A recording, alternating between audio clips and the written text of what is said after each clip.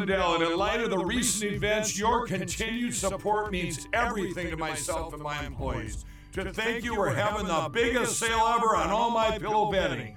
Get My Pillow bed sheets for as low as $29.98. A set of pillowcases for only $9.98. In this economy, instead of buying a new bed, rejuvenate your bed with a My Pillow mattress topper for as low as $99.99. We also have blankets in a variety of sizes, colors, and styles, like plush, waffle, or gossamer, for as low as $29.98.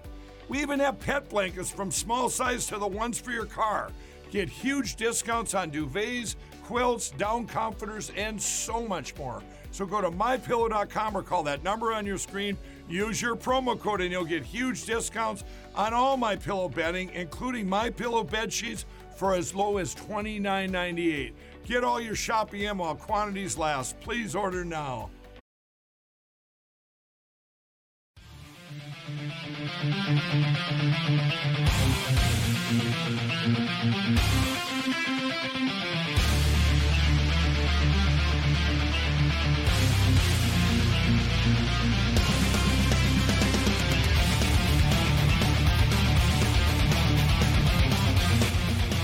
Think about it. Everything's polluted. The environment, the government, the schools, you name it. And we're on 92 FM tonight. It feels like a nice, clean little band. No one else is using it. Price is right. I like the idea that a voice can just go somewhere uninvited. Like a dirty thought and a nice, clean mind.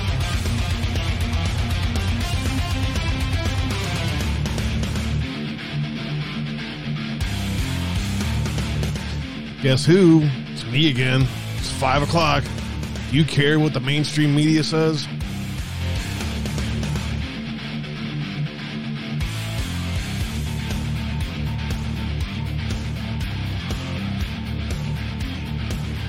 What's up, fam? You out there? You listening?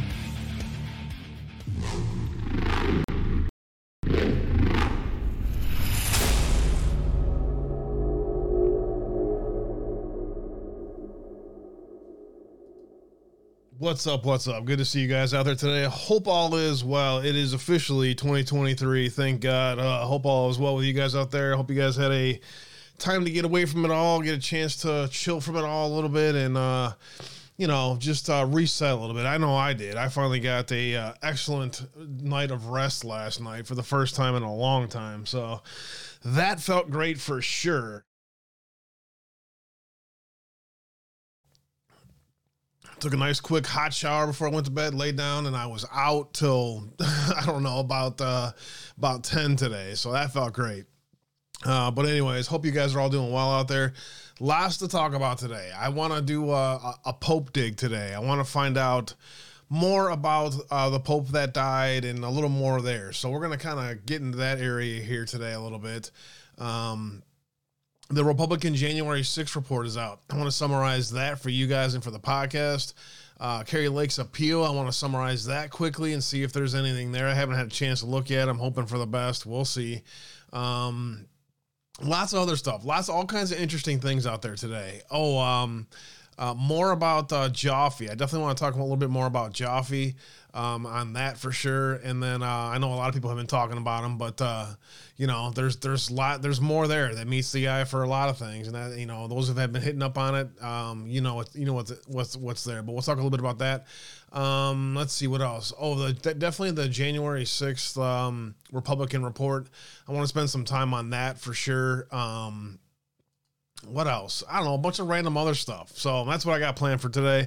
If there's anything breaking out there, we'll get to that for sure. There was some interesting stuff that was breaking a little bit today that I want to touch on for you guys. But we'll get to that in just a moment. For now, I forgot to do the whole Rumble thing. So it took me a second to reset the Rumble stream, but I got that all set, and now you guys should be good to go out there. So thanks for hanging out there today. I hope you guys had a great New Year's, and wishing everyone the best out there. Wishing everyone the best for sure. Appreciate you guys being out there. All right. Let me start first with the website. Do me a favor when you get a second. Bookmark the website, please. You can find everything you need on it. My Telegram, True Social, Twitter, Gab, and Facebook links. They're all up on there. Yeah, we're trying to get my Twitter back. I don't know if I can. It's the phone bills thing is still an issue. Trying to figure this stuff out. I got fun stuff happening this week and next. So just a heads up on that. I'm going to have to be heading up to Wisconsin this week and next to handle some business. And so I look forward to handling that and getting that stuff taken care of, and then we'll be back to normal schedule the week after. So it's going to be just stay with me like usual. I'll do as many shows as I can, maybe some shows later or earlier depending on what's going on out there. But that's the plan. So I appreciate you guys. But if you bookmark the website, or if you stay on my True Social Telegram, I'll try to announce on those as much as possible because that's easy access for me to Telegram and True Social. So those will be the spots that I'll announce showtimes or changes or things like that. And I usually try to announce that about a half hour before showtime. So you can usually, I'm trying to keep up on that this year. So usually every day before 4 o'clock, you'll get a message. So I appreciate you guys. Monday through Friday, 5 p.m. 4 Eastern. I think I'm going to stick with that time. Foxhole, D-Live, Twitch, Rumble, Cloud Hub, and Tiger Network are where you can find those live shows. YouTube banned us will be it. Don't forget the popular shows. This one, the DHS censorship leaks, you definitely need to check that out. It was kind of long, so you can do it in 2 segments if you have to. Just mark your timestamp when you pause it and then catch in for the second hour and a half or so, but it's worth your time. You should really check it out. Cash App, PayPal, Patreon, and Buy Me a Coffee, or how you can help keep the lights on. Thank you all for helping with that. It's time for the new year, new bills. Yeehaw. So thank you guys very much for doing all you can to help me. I do need your love, support, and prayers, and I appreciate it very much. Don't forget, you can always go to mypillow.com/Abe. They have all of their site updated over there, as well as new deals and all that stuff. So check that out when you guys get time as well.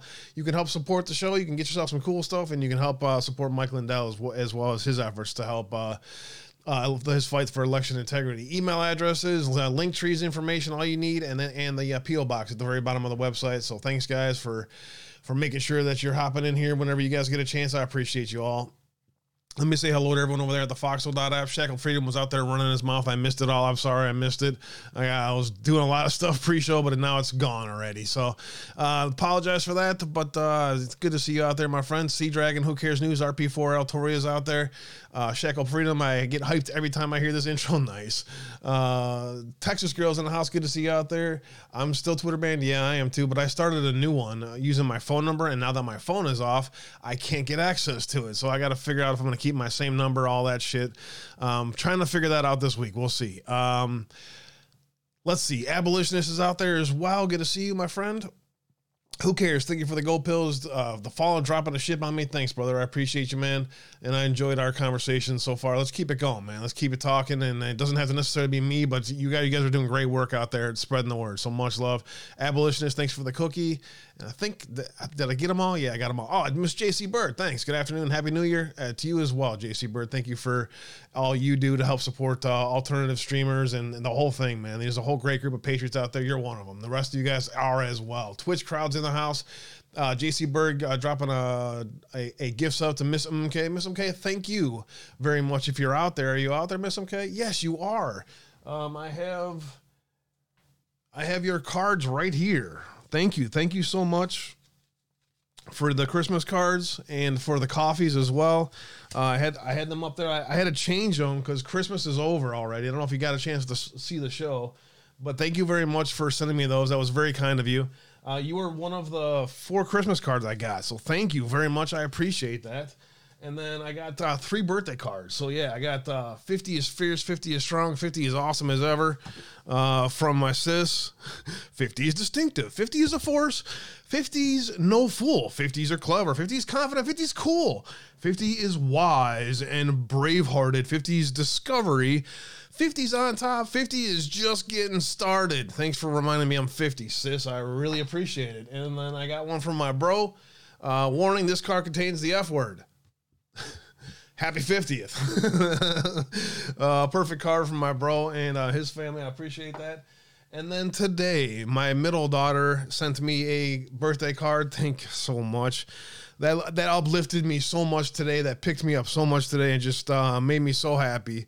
You are what you eat. Today, you're a cake and beer.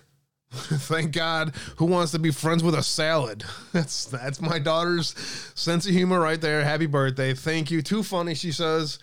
Happy 50th birthday. Thinking of you, Ashley. I appreciate that. God bless you. Thank you so much. That meant so much to me. That just meant the world to me.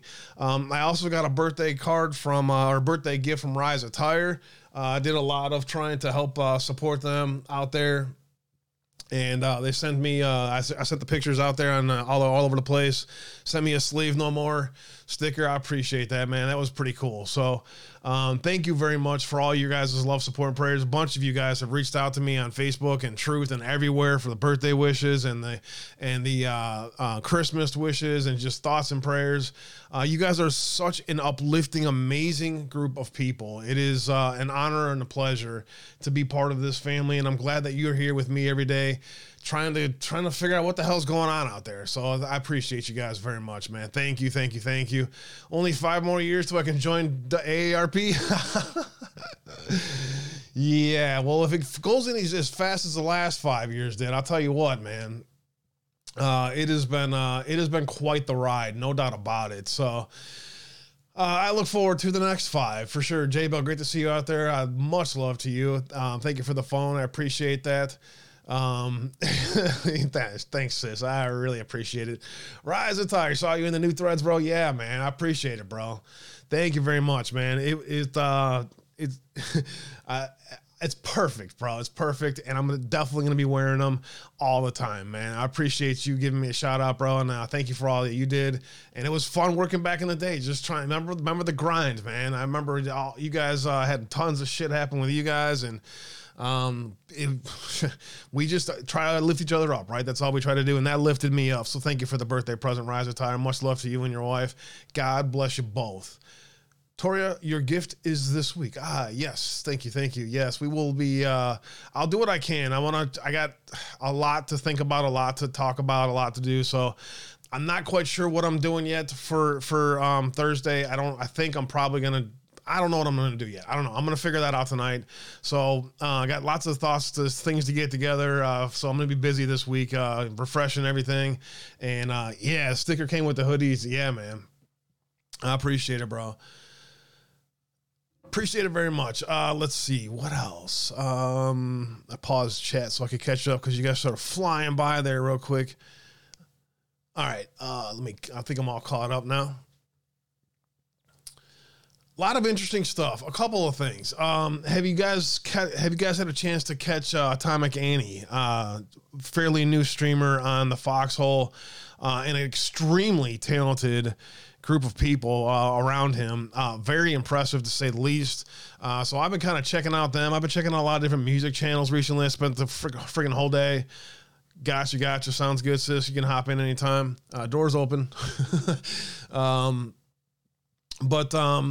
I've been hanging out with them, and I want to play for you one of the songs. It's about 4.5 minutes song, and it's I guess what they do is they just kind of live jam to different songs, and then he picks pieces of them out, and then the best parts of them, they make songs of them, and it's really cool, man. So if you get a chance, check out Atomic Annie, and check them out all over the place.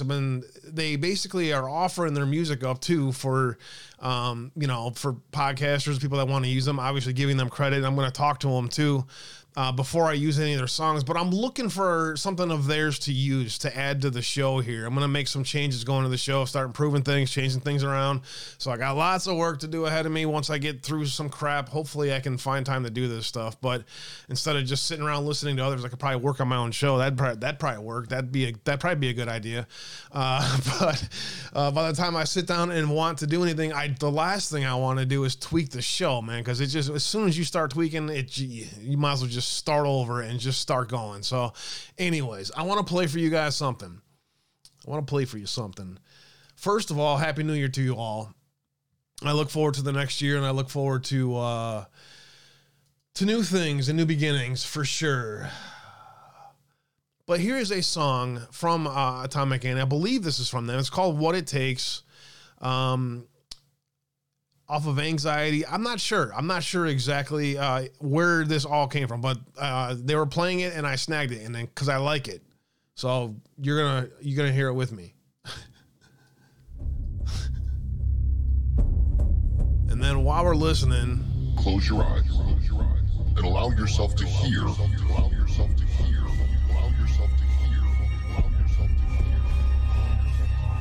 really listen.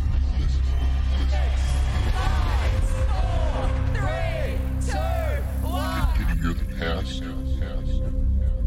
Can you hear the future?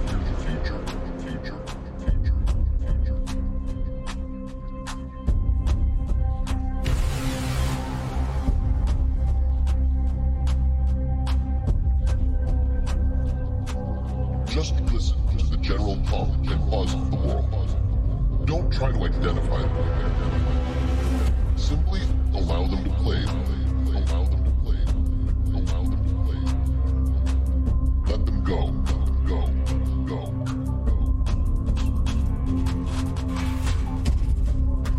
You don't have to try to understand it. Just listen. Just listen. Just listen. Just listen. You're fired. Falling too fast to prepare for this. Tripping in the world could be dangerous. Everybody circling his vulture rings. Negative, nepotist. Everybody waiting for the father man. Everybody praying for the end of times. Everybody hoping they could be the one. I was born to run. I was born for this. Whip me like a racehorse. Pull me like a ripcord. Break me down and build me up. I wanna be the best. Word upon your lips. Break me down and build me up. Whatever it's time.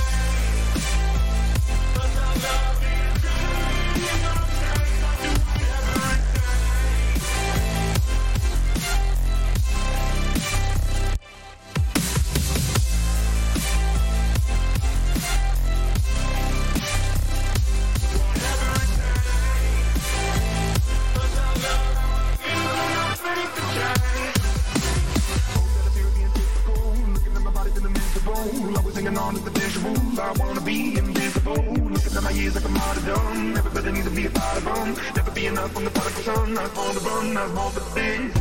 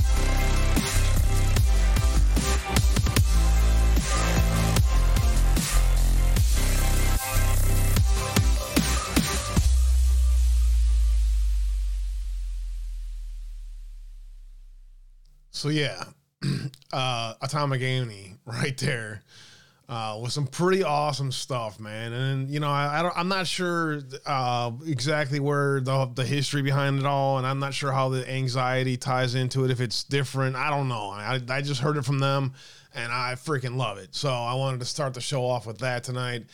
And then I wanted to say Happy New Year to all of my friends, everyone out there, that all the lovers, all the haters, everybody. I just want to welcome the new year with this.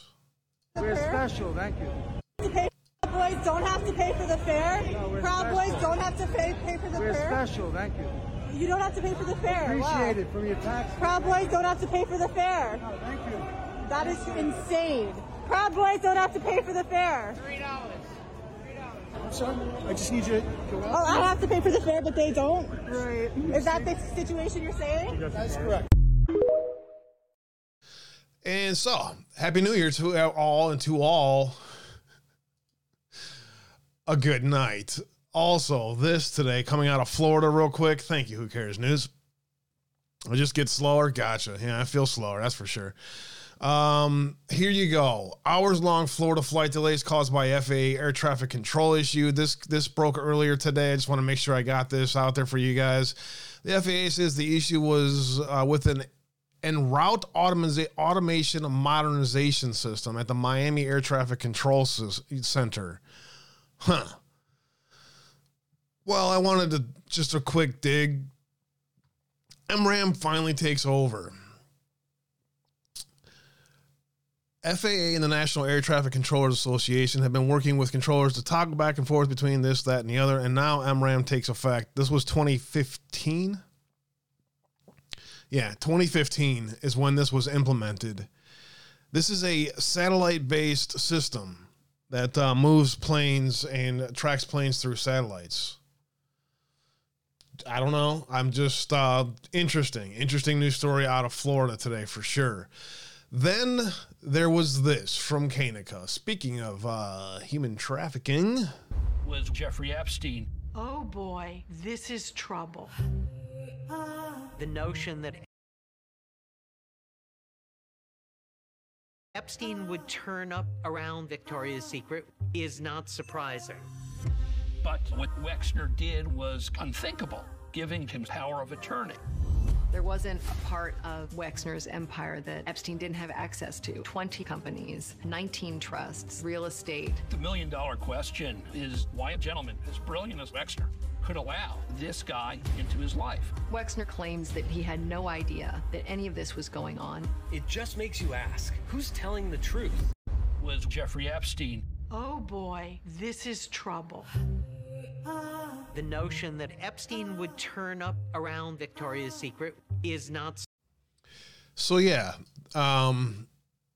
did the FBI ever ask Les Wexner, why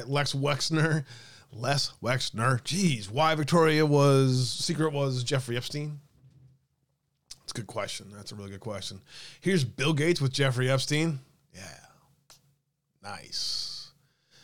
Bill's scientific advisor, Boris Nikolic, is back up to Jeffrey Epstein's $577 million will. Nice.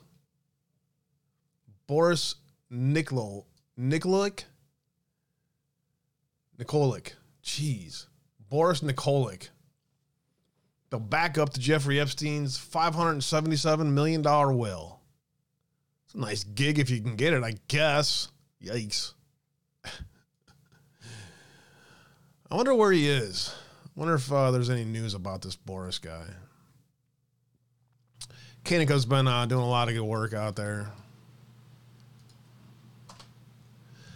Hey, what's up, Rumble crowd? Good to see you. I see you guys out there. Much love. Hey, thanks for being here today, guys. Who is Boris Nikolic? Fox Business. Let's see. Serbian fashion designer. Oh, that guy. I remember that guy. Died on April 2008, they say. Anyways, there's this too. That is a freaking badass sticker. U.S. Virgin Islands fires district attorney following suit against J.P. Morgan regarding Epstein. I think Joe talked about this last week, but today now you have the district attorney getting fired. Her dismissal comes just days after George filed a lawsuit against J.P. Morgan Chase, the United States' largest bank by market capitalization, for conspiring with Epstein in order to facilitate his sex crimes. The basis of George's dismissal is that she had filed the suit against J.P. Morgan Chase without getting the approval to do so from the Governor Bryan. However, this is seemingly infinite coincidences of the demise of those connected to Epstein one way or the other. Public posture is unlikely to be believed by few, if many. Yeah.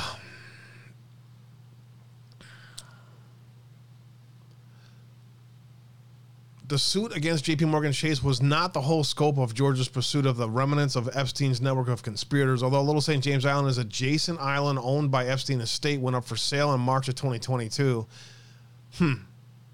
Anyone buy it? You guys know if anyone bought it? I haven't been paying attention to that deep stuff, but probably should be. Up for sale on March 24th. Let's see. Acting in her former capacity as U.S. Virgin Island Attorney General, she placed criminal activity liens on the islands from a civil racketeering lawsuit. That lawsuit was filed in 2020 following Epstein's death in August of 2019, they say. The suit alleged that Little St. James Island was used in part of a network of shell companies that Epstein manipulated to conceal the activities of his human trafficking network. However, the suit that was settled between Epstein Estate and George's office in early... Who is this George? I missed that. Days after George filed.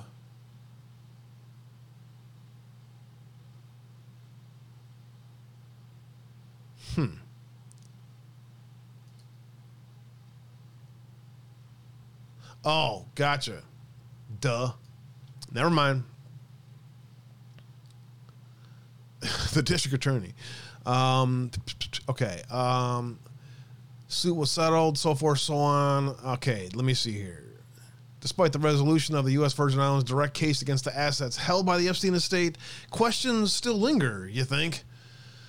One of the most mysterious and perhaps vital to examine in those shell companies, Southern Country International, was the first internationally operating bank to be opened in the U.S. Virgin Islands by Epstein in 2014. The bank opened when John Percy de Jong Jr. served as the governor of the territory.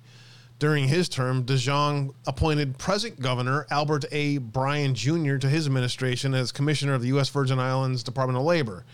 Despite not having much activity on its books, Southern Country International would renew its license with the U.S. Virgin Islands 5 times before Epstein's purported demise.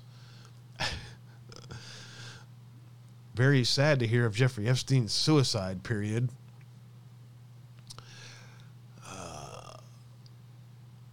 Oh shit, that's happening tomorrow?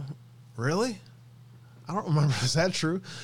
By the time Epstein died, his Virgin Islands-based bank had less than $700,000 in assets. However, in December of 2019, months after his purported suicide, Epstein's estate transferred a whopping $15.5 million into Southern Country International. In under a month, the bank's assets diminished to less than $500,000. Mark Epstein, Jeffrey's brother and executor of his estate, stated that the bank was used to pay existing debts of the assets that he had control over. Though the bank was not explicitly referenced in the press release and December settlement, that announcement does go on Virgin Island. Okay. Following her dismissal, Assistant Attorney General Carol Thomas Jacobs has been named to an interim position to fill Georgia's vacant seat. She will inherit the office as it joins an ongoing list of plaintiffs who have taken action against the large-scale banks related to their accounts with Epstein. Just over a month before Georgia's filing, multiple class actions lawsuits were filed against J.P. Morgan Chase and Deutsche Bank, alleging each institution knowingly profited from money laundering Epstein's money, taxpayer dollars. Those suits coincided with another filed with Epstein-associated Leon Black, the billionaire who previously was as CEO of Apple Global Management before his relationship with the pedophile thrust him into the spotlight. The civil suit against Black alleges that the disgraced financier raped the plaintiff in 2002 at a mansion owned by Epstein. A spokesman for Black told Forbes that the claims made against their client was categorically false. Yeah, right. Their response to Forbes follows one of them, similar with Deutsche Bank, who told the publication that the suit lacks merit, so forth and so on. Despite the magnitude of these lawsuits, the gravity of Georgia's suit against J.P. Morgan Chase surely made the biggest splash in the once stagnant waters of the cesspool of the Epstein debacle. However, the firing leaves little hope that the waves caused by her last act as Attorney General will wash any truth to shore. Good point. Zero Hedge wrote that article. Pretty interesting for sure. Pretty interesting. Doing what I can to try to keep Epstein in the news. The reason why I'm leading up to the California freaking law, SB 107, and we'll talk about that in just a second. The evil on the planet is unbelievable. Lots of lurkers over there on Tiger Network. Thanks for being here today, guys. I appreciate you all. Rumble crowd is in here full and strong today. Thanks, guys. Do me a favor, hit the plus button over there on Rumble. I appreciate you all. Help me get some views over there. I appreciate you guys. Thanks very much for being there today. JDJR's in the house. Glenn, I see you out there, as well as Knock My Socks Off. Who else is over there on Rumble? Nobody wants to. It's the greatest lurking crowd ever. Bonnie's Trumpet and CMW Kings. What's good? Thanks for being out there, Rumble crowd. I appreciate you all. How's things going over there on Twitch, guys? How you guys doing today? Z Patriots in the house. Hunter Deb, much love. T-Rex is in the house, as well as S Stern. Thanks for being here today, Hunter Deb. S Stern, JC Bird. Calitude's here as well. And Love to Francis, as well as Miss MK. I'm hoping all is well, Miss MK. Thank you very much for being out today, and thank you very much again for the wonderful birthday cards. Thank you so much.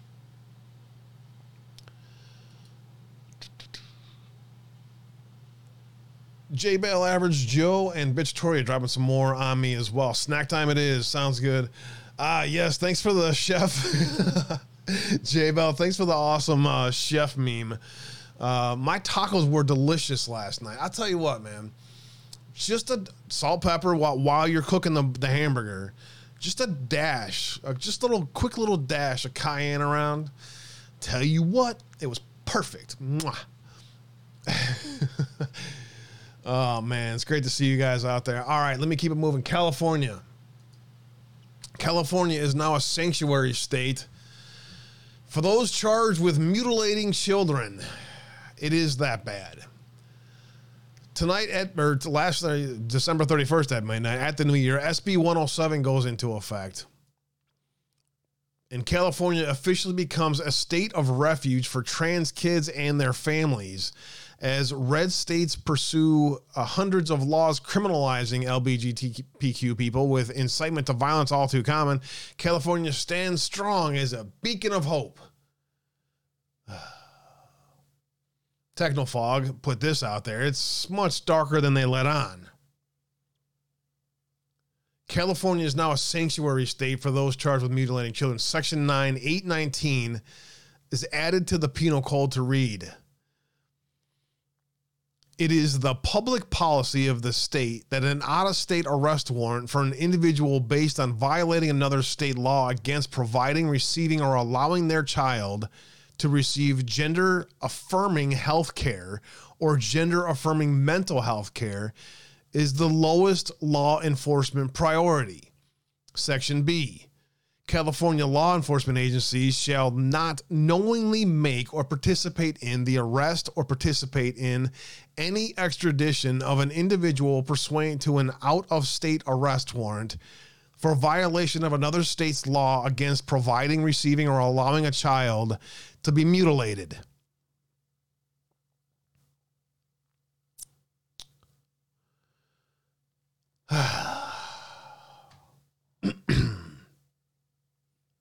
I don't know, man. It's awfully hopeless when parents don't stand up at this point.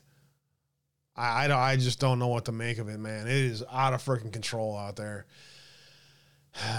All right, a couple other things before I get to the Pope. I want to talk about the Pope here quickly, try to get this into the top hour, and then let's spend the next hour on the rest of the other digs. Federal dollars, hey, there you go.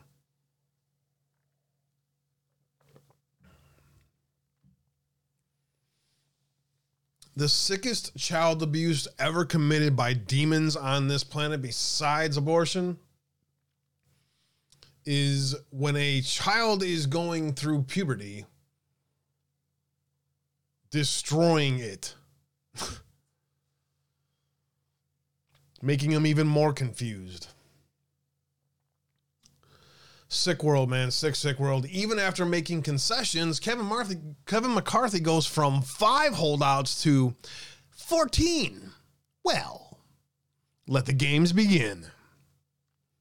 I would ask all of you out there, please, if you have some time, call your senators and leave a message and say no to Kevin McCarthy. That sounds like a great idea.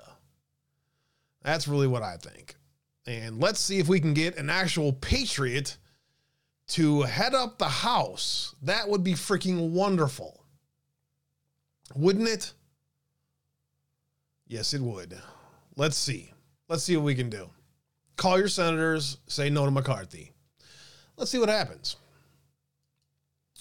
All right, and then I have, for the next hour, I have the Ruby Freeman, the full, like, this would take me probably 2 hours to get through it all, but I have the Ruby Freeman footage, and I want to get through that here in a little bit and see what's in that as well.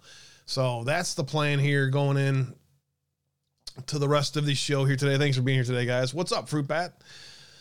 Thank you for the cookie. I appreciate it.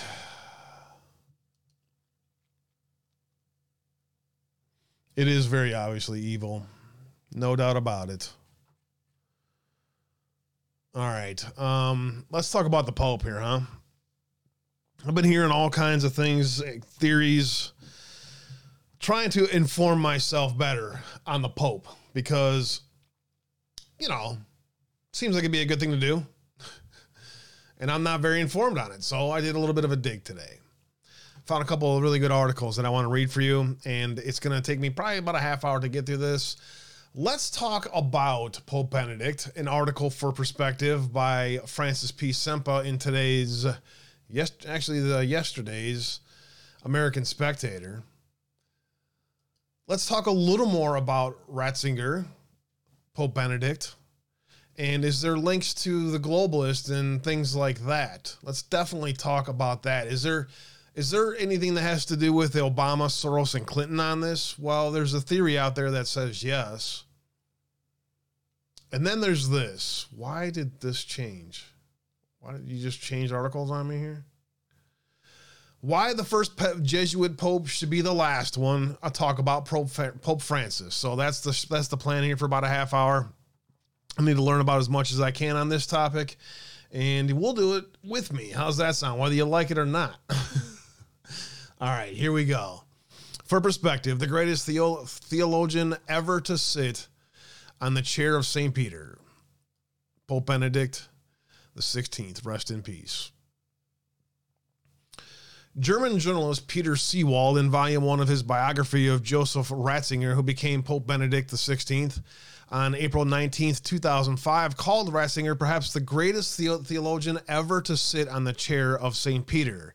As a young priest, Seewald writes, Ratzinger appeared shy, timid, and physically unimposing, but that appearance masked an intense cerebral brilliance that manifested itself throughout his priestly career. Pope Benedict died Saturday at the age of 95. The Catholic Church and the world will miss him. The struggle that Joseph Ratzinger, later Pope Benedict, waged against false gods of modernity goes on.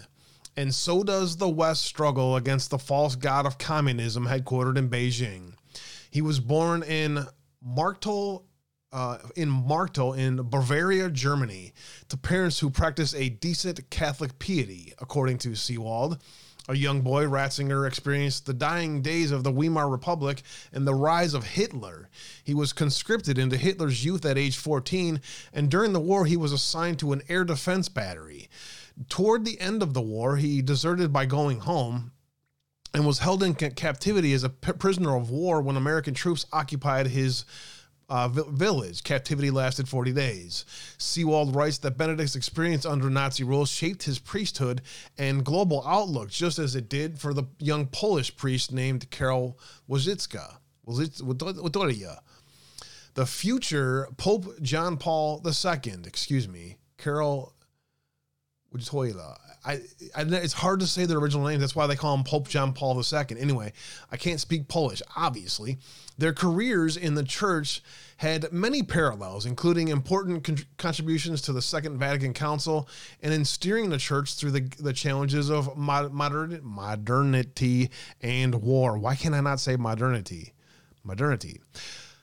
Ratzinger served briefly as the parish priest, but church leaders soon recognized that his true calling was as a teacher and a theologian. Ratzinger's motto, Seawald notes, was St. Augustine, whose search for God combined reason and faith. Students and later church leaders recognized the sharpness of Ratzinger's mind and his passion for truth and resolute questioning. Experience and intense study convinced Ratzinger of the permanence of human imperfectibility. For Ratzinger, Seawald writes, only God was perfect, and every human attempt to rise to perfection ended in disaster. This made him the enemy of progressivism, an ideology that positions reason and education in the opposition of faith. Ratzinger, like Pope John Paul II, viewed communism as the logical end of progressivism. Both were faiths that challenged God-centered universe. And like Whittaker Chambers, Ratzinger viewed faith's struggle with modernity and as just transcending Cold War conflict between the West and communism. It was faith in God versus faith in man. When the Berlin Wall fell and Ratzinger's German homeland reunified, the church's struggle with modernity continued unabated. Seawald's second volume on Benedict was published in November of 2021, and it covers Benedict's life from the Vatican through his papacy and post-papacy. It shows Benedict as a theological bulwark against modernity and its passions, or what he called false gods, abortion, sexual promiscuity, homosexual marriage, etc. It also shows him as a quiet but determined crusader within the Curia to root out and punish priests, bishops, and cardinals who committed and covered up sexual abuse of children. Seawald also published a book-length series of interviews he conducted with Benedict titled Light of the World. George Weigel wrote in these interviews, the reader will meet Benedict as a teacher, a pastor, a Christian disciple, and a witness to the truth of God in Christ. Pope Benedict shocked the church and the world when he resigned in 2013. His resignation led to the election of Jorge Mario Bergoglio of Argentina, a former Jesuit, to the papacy as Pope Francis. Unlike his two predecessors, Francis lacked personal experience with totalitarianism. And worse, Francis brought with him to the papacy vestiges of Latin America's liberation theology, which attempted to merge communism with Catholicism. Perhaps that is why Francis has egregiously entered into agreements with Chinese Communist Party, which effectively surrender the selection of bishops in China to the CCP. And perhaps that is why Pope Francis has failed to champion the great Chinese Catholic Cardinal Joseph Zen during his ongoing persecution by the CCP. Cardinal Zen, a fierce critic of the CCP, was recently found guilty of helping Hong Kong's pro-democracy protest movement. World leaders have reacted to Benedict's death with praise. Britain's Prime Minister Rishi Sunak called Benedict the great theologian. King Charles expressed deep sadness. French President Emmanuel Macron said Benedict worked with soul and intelligence for a more fraternal world. The Archbishop of Canterbury called him one of the greatest theologians of his age. Perhaps Italy's Prime Minister, Giorgia Meloni, said it best. Pope Benedict was a giant of faith and reason. Interestingly, Pope Francis was much more subdued in his praise, expressing thanks for his kindness and his testimony of faith and prayer, especially in these final years of the retired life. That struggle that Joseph Ratzinger, later Pope Benedict, waged against the false gods of modernity goes on. And so does the West struggle against the false god of communism headquartered in Beijing. But sadly, we will no longer have Benedict's voice to pen to brilliantly use and faith and reason to shine the light of God's truth. Rest in peace. Very nice article written by Francis P. Sempa in yesterday's The American Spectator. Now, let's do a little bit of a dig here for you. Let's start here in, I'm not quite sure this source, but let me just say this. Ratzinger was inspired by the law of the German princes for Munus Ministerium anti-usurpation system. I can't talk, I'm sorry. Almost a year ago here, we had advanced hypothesis that the so-called conical Plan B had been prepared according to a mirror system.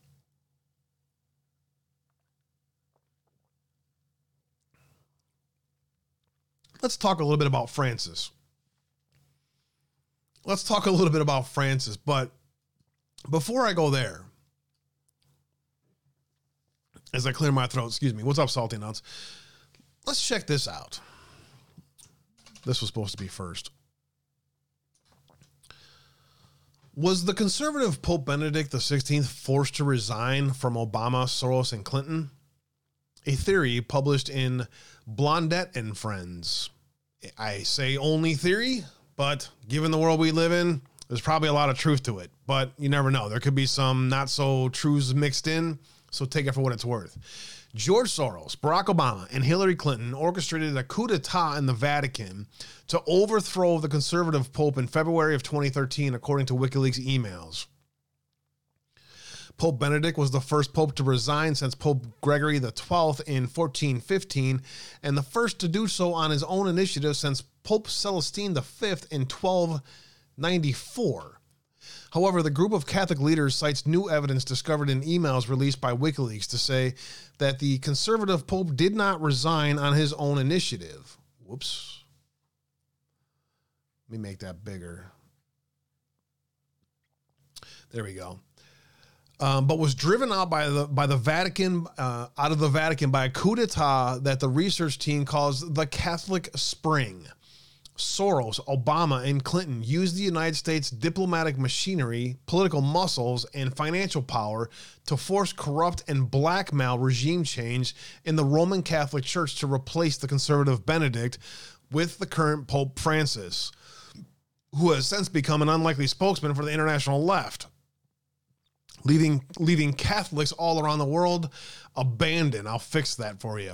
Now the group of Catholic leaders has sent a letter to President Trump urging him to launch an official investigation into the activities of George Soros, Barack Obama, and Hillary Clinton, and others who he claims were involved in orchestrating the Catholic Spring, which led to their goal of regime change in the Vatican. Catholic leaders cite 8 specific questions they had tried to answer regarding suspicious facts that led to the resignation of Pope Benedict, the first papal abdication in 700 years. Quote, in particular, we have reason to believe that a Vatican regime change was designed by the Obama administration, say the signatories of the letter, January 20th letter to President Trump. We were alarmed to find out, reads their letter, that during the third year of the Obama administration's first term, your previous opponent, Secretary of State Hillary Clinton, and other government officials with whom he associated proposed a Catholic revolution in which the definitive end of what remained of the Catholic Church in America would take place. Regarding the emails in question, the New American reported last October that Podesta, Clinton's longtime advisor, confidant, and first choice activist for leftist financier George Soros, revealed in a 2011 email that he and other activists were working to implement a revolution Catholic Spring within the Catholic Church, an obvious reference to the disastrous blow of the Arab Spring organized the same year by the Obama-Clinton-Soros team that destabilized the Middle East and brought radical Islamic regimes and groups to power, terrorists in the region. Happy New Year, Popcorn Cute, hope all is well. Podesta's email is a response to another radical funded by Soros, Sandy Newman, founder of Progressive Voices for Progress. Newman had written to Podesta asking for advice on the best way to plant the seeds of revolution in the Catholic Church, which he described as Middle Ages dictatorship. In their letter to President Trump, the group of Catholic leaders writes, about a year after this discussion via email, which was never expected to be made public, we discovered that Pope Benedict XVI abdicated in a very unusual circumstances and was replaced by a pope whose apparent mission is to provide a spiritual component to the radical ideological agenda of the international left. The pontificate of Pope Francis has subsequently questioned its legitimacy on many occasions. Regarding the emails in question, the New American reported last October, Podesta, Clinton's longtime advisor, confidant, and first choice activist for leftist financier George Soros, revealed in a 2011 email that he and other activists were working to implement a Catholic Spring. Didn't we just read that?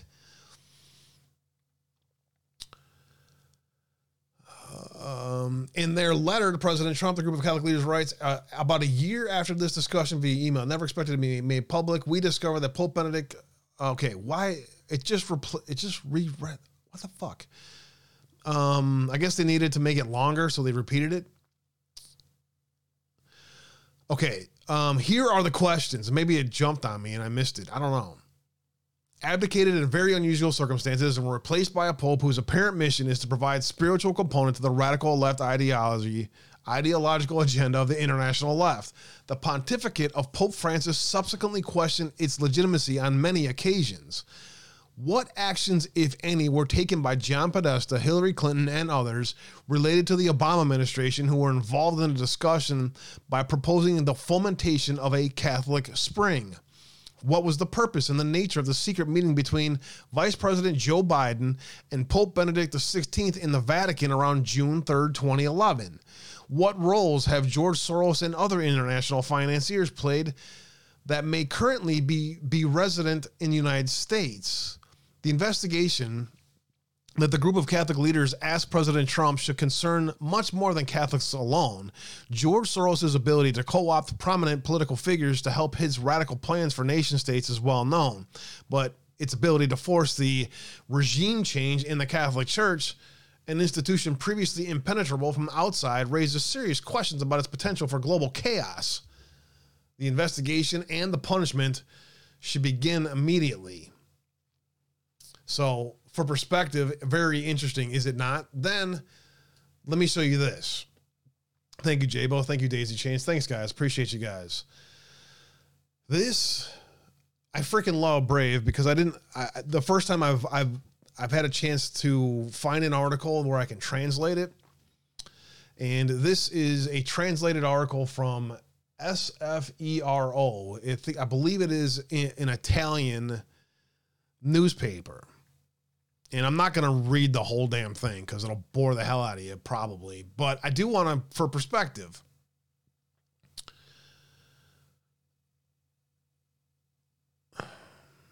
Hold on. Let me think about this for a sec.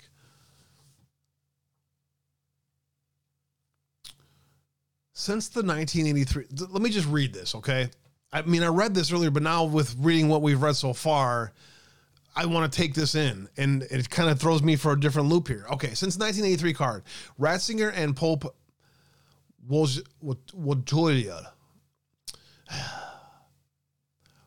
Wojtyla? I wish I could say his name. But anyways, my favorite Pope. Brought a strange change to canon law. Ratzinger and brought a strange change to canon law. Okay. The papal office in 1983 was divided into two entities. Okay, let me just read it instead of just trying to analyze it. Because I read it earlier and now it's throwing me for a loop. All right. The divine title, Munus, and the ministerium, the exercise of power, the papal office was divided into two entities. By renouncing this or that, two mirror and radically different situations arise. If the Pope renounces the munus simultaneously and ratified, there is his abdication canon. If he renounces ministerium deferred and not ratified, as Pope Benedict did, he falls back to the impeded see, canon 412, where the Pope is a prisoner, confined, not free to express himself, but remains Pope in all aspects. This is the idea of the Black Pope, okay? And that, that we may have lost our real Pope now. Between munus and ministerium, there is no transensitivity. A Pope can be forcibly deprived of practical power, ministerium, perhaps by a coup or by external enemies, but he always remains Pope, while whoever holds only papal practical power does not automatically acquire the munus, the title of the Pope. A mirror system where there is a subject, interesting, right? A mirror system where there is a subject, the munus, which has the ministerium as its reflection, but where the second cannot legally exist without the first. Is it not interesting? According to our previous article, the mythical inspiration, let's say, was due to the third secret of Fatima, where we read, in fact, of a bishop dressed in white seen in the mirror here. Okay, I got to see this. What is this? How about none? Fuck. Huh. Is that the picture here? It must be it there, huh? All right, let me just keep going here. Okay, but today we discovered that this distinction between title and functions unequivocally comes from the dynastic law of the German princes, and not only them, which Joseph Ratzinger, especially as a Bavarian, could not fail to know. In the 17th century, in fact, after the usurpation of the English throne by Protestant Elizabeth I, illegitimate daughter of Henry VIII, to the detriment of the Catholic Maria Stuart, legitimate heir to the throne. In Europe, they ran for cover by codifying a distinction between the dynastic title and the possibility of exercising power. This is why I wanted to read this. Because, again, there are much bigger things on our planet that are happening. In the 17th century, the usurpation of the English throne by Protestant Elizabeth I, illegitimate daughter of Henry VIII, to the detriment of the Catholic Maria Stuart, legitimate heir to the throne. Thus, in the 8th century, above all, we have several waivers of the munus signed by various archdukes of the Austrian imperial family, or partially to some dynastic rights. On the contrary, after the Great War, the Habsburg Emperor Charles I says he never gave up his munus and was exiled to actually deprive him of his practical power, that is, his ministerium. Interesting, right? The Italian monarchy, you can dial that in too. How long have color revolutions been going on this planet? Since not even Umberto II of Savoy gave up the munus, and various other examples between Austria and Italy, Joseph Ratzinger could not fail to know this anti-usurpation system, and according to our scholar, prudently advised John Paul II to introduce it into canon law, with the effects we know today. In fact, Benedict XVI remains today the only legitimate pope. The Emeritus I, a purely nominal, non-juridical qualification from the Latin verb emeris, which specifies which one of the two white-robed is the one who has the right, who deserves to be the Pope. Have you ever seen the current black Pope wear white? More recently you have, but for a while there, it seemed like all he wore was red. Huh. Very interesting, is it not? And so when we think about this, about the Pope dying and the way that the world is presenting it, I'm just simply trying to bring you more perspective on that front. With finishing with this by George Neumeier. Why the first Jesuit Pope should be the last one. Pope Francis saves the bacon of yet another corrupt fellow Jesuit. We're going to finish up the top of the hour here, and then we'll get to the other digs in the second half. Here we go. Only 2.5 minutes. I graduated in 1994 from the Jesuit University of San Francisco. This is written by George Neumeier. A school drenched in the heresy and scandal that had become to define the modern Jesuit order. I can still remember my first day at the school. It was Condom Day, an absurd campus-wide distribution of condoms that the Jesuit president and the Jesuit professors blithely accepted. I had gone to USF not because of the modern Jesuits, but in spite of them. In spite of its many problems, USF attracted students like me by offering a great books program called the St. Ignatius Institute in place of its appalling bad general curriculum. Not long after I graduated, the St. Ignatius Institute fell into the hands of destructive liberals. My exposure to the rot of the modern Jesuits left a profound influence on me and made me very skeptical of Jorge Bergoglio, the first Jesuit pope from the movement of his papal election. He reminded me too much of all the flakes who had bedeviled and ruined the curriculum and campus life at USF. that he came from Latin America, which is home to the most radical Jesuits in the world, made him even more suspicious in my eyes.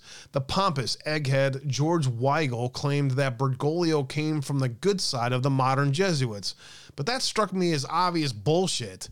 Has Weigel, by the way, ever apologized for that nonsense?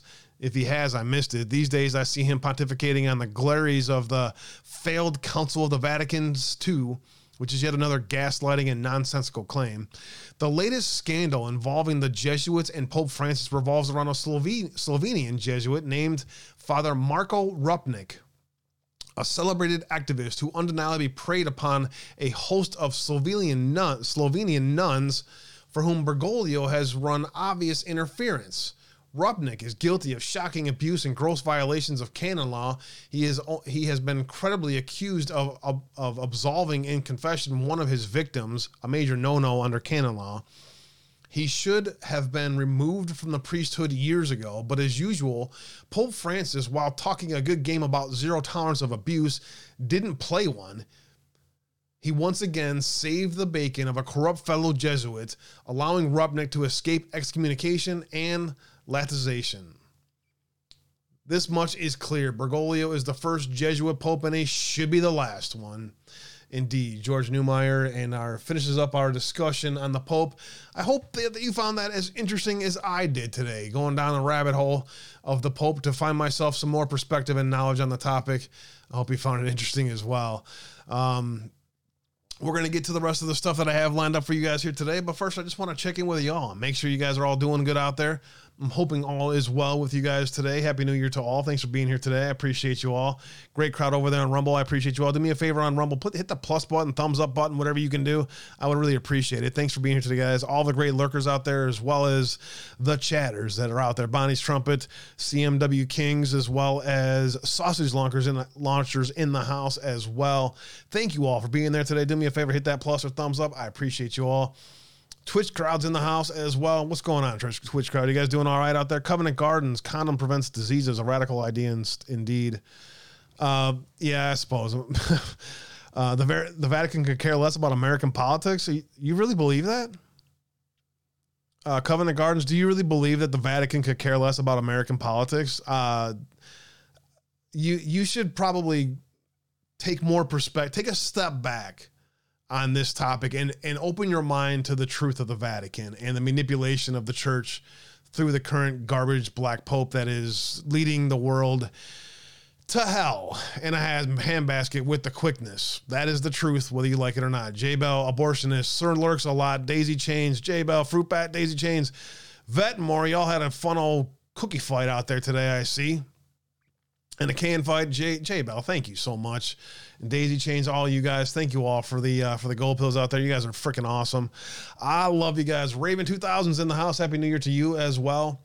What's up, bro? Hope you had a great day today and this weekend. I hope you had a chance to relax as well. Duppy, can you link the first article that had QEI in it?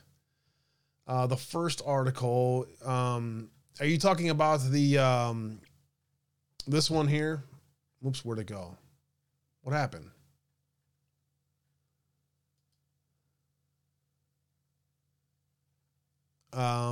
Yeah, are you talking about the WikiLeaks one? Duppy, is that the one that you want, I'm assuming? They talk about Podesta and the rest? I mean, we did that. We all went down that rabbit hole a long time ago. Thank you, S. Stern. The Pope has thrown out the Bible and the canons of the church, indeed. And the problem with it is there are not enough Catholics or, people of faith paying attention.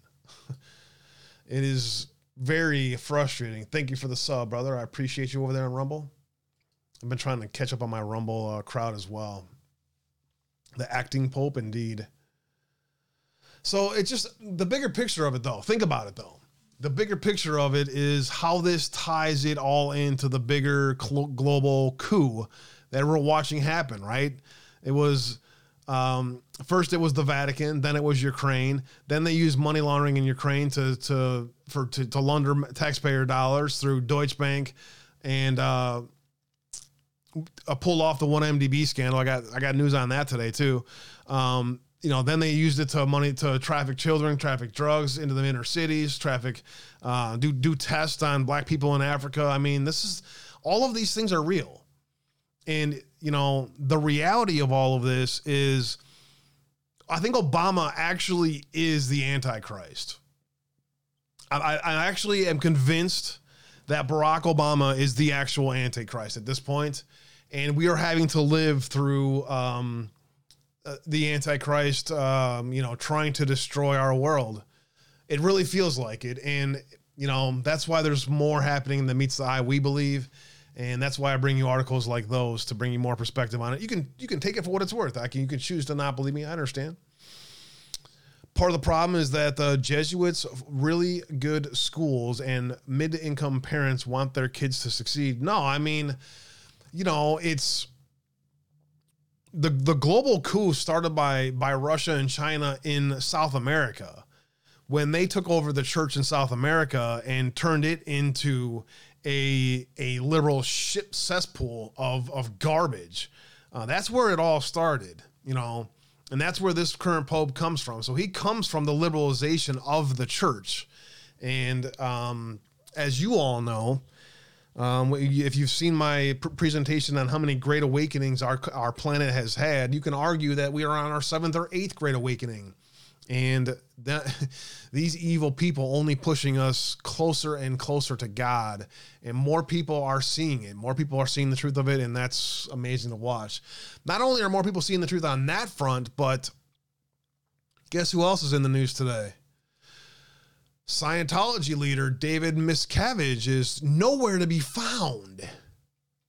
Lawyers are trying to serve several federal trafficking suit against him and have tried to reach him 27 times over 4 months, but have failed to locate him.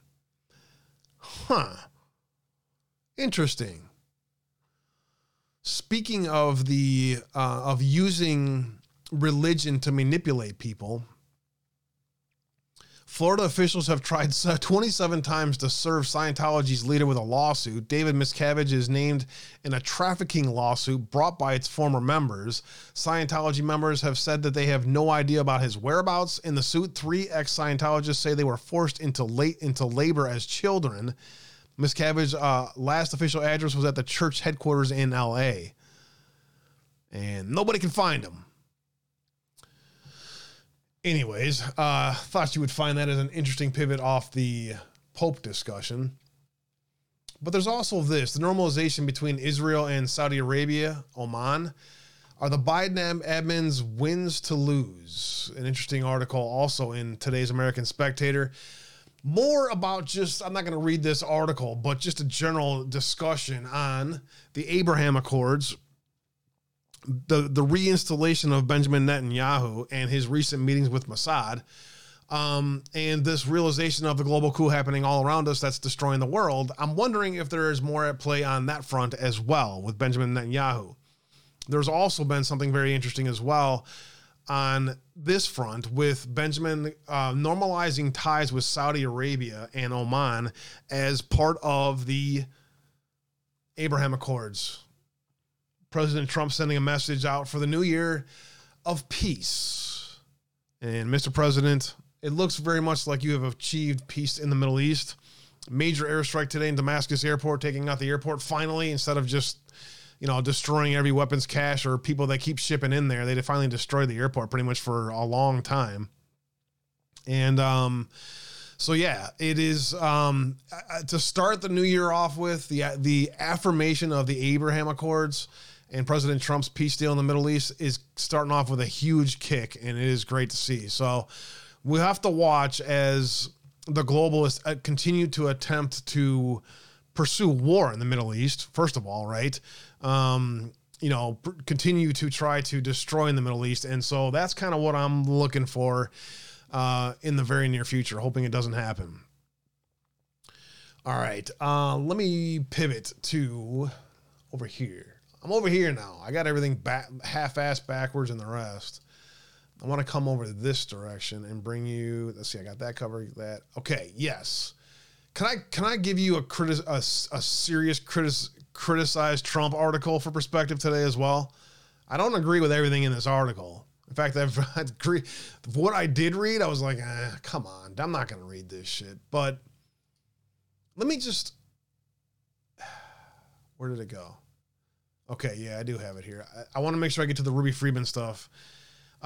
That's coming up real quick here. But I want to criticize Trump for a minute. Can we start the new year off with not being a Trump is God and infallible article? Let's do it. I want to read this from my own personal perspective. The reason why I want to read this is because the Discovery Institute was started by Bruce Carey Chapman, who left. Well, first of all, he went to Harvard. All right, so he was born in Evanston, but he's part of the Barry Goldwater party, and he left the Hudson Institute to start a separate conservative think tank. So, from the perspective of, I will say, the religious right, some and many on the religious right is what this article will give us. And so I want to read it. I hope you don't mind. Deborah Saunders wrote this on December 28th. It's not that long, but it is that long. So I'm not going to read it all. Holy crap. The parts of it that I saw, I just scanned through the rest. Donald Trump is counting on the fact that most Americans aren't reading the House January 6th report. I am an exception and really don't care what's in it. 4 criminal charges the committee recommended in 845 pages: obstruction of official proceeding, conspiracy to defraud the United States, conspiracy to make a false statement, and assisting insurrection don't capture the chaos that led to this movement. Of course, every American charged with a crime should be presumed innocent in a court of law, and yet I'm the only Trump critic who wonders if the Fed should not prosecute the 45th president, because it would put the former president front and center when fans and haters alike are ready for him to fade away. Here's what I learned from the report, which I should note was produced by an overwhelmingly Democratic committee joined by outgoing Representatives Liz Cheney and Adam Kinzinger. Trump knew he lost, but he repeated the big lie anyway. Just listen to this for perspective, all right? I don't agree with half of this stuff. Trump signed a knowingly false representation to a federal court in a case involving Georgia. I have no doubt that an aggressive DA or U.S. attorney someplace will go after both the president and his lawyers after all the dust settles in, says Trump lawyer Eastman.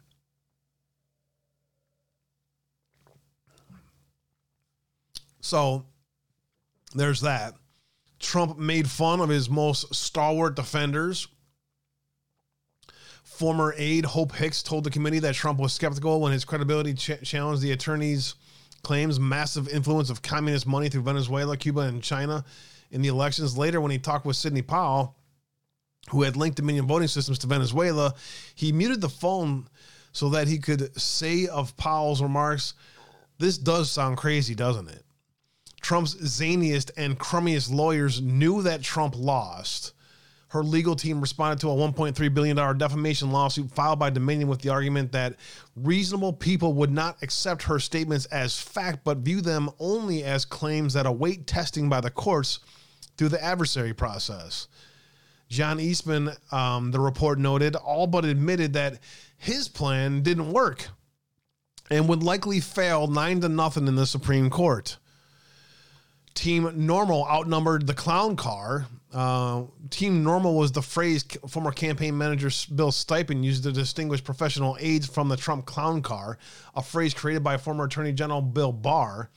As Trump continued to push the big lie, Team Normal, Barr stepped back, and the clown car took lead. A former Trump official told New York Magazine's Olivia Nuzzi there were always weird people around him. But the more normal people disappeared, and all he's surrounded by are cuckoo birds.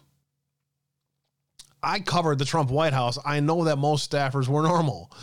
As Trump was trying to push DOJ lawyers to act against their instincts to put a sycophant at the helm, department lawyers threatened to quit and leave the department a graveyard. All right, I'm going to keep moving. It was inevitable. What else is in this? Again, ignore the guy in the Viking hat. Mark Corallo, a public relations consultant who worked in the Justice Department under Republican Attorney General John Ashcroft, told me that he didn't read the report and considered the exercise grossly partisan. I have an idea of Trump. Ignore him. Corello argued the guy in the Viking hat, that would be Jacob Chansley, who also was carrying a 6-foot spear, was sentenced to 41 months in prison, was not going to overthrow the U.S. government. The U.S. military would never let that occur, he said confidently. I'm not as sanguine about what might have been. Then Vice President Mike Pence spent hours in the Capitol loading dock as the crazy stormed the Capitol. He refused Secret Service entreaties to get back in the car because he feared agents would ignore his orders. Huh. Interesting. What else? I'm going to read the Republican report in a second. And this is, like I said, for perspective. Let my people in. As for the Secret Service thing, seriously? That's when I stopped reading this the first time. 2017 all over again. Naive, Trump, this, that, the other. What else? You got anything here? Official Election Defense Fund. Not. The big lie has paid dividends for Trump. The Republican National Committee set out fundraising letters that were not fact-checked to raise dollars ostensibly to fund Trump's legal challenges. Yeah, you think? All right. This person says Team Normal is Mike Pence, Bill Barr, Alyssa Farrah Griffin, and Kayleigh McEnany. And the clown car team is Rudy Giuliani, Sidney Powell, Mark Meadows, and John Eastman. So I guess constitutional is clown car in our world.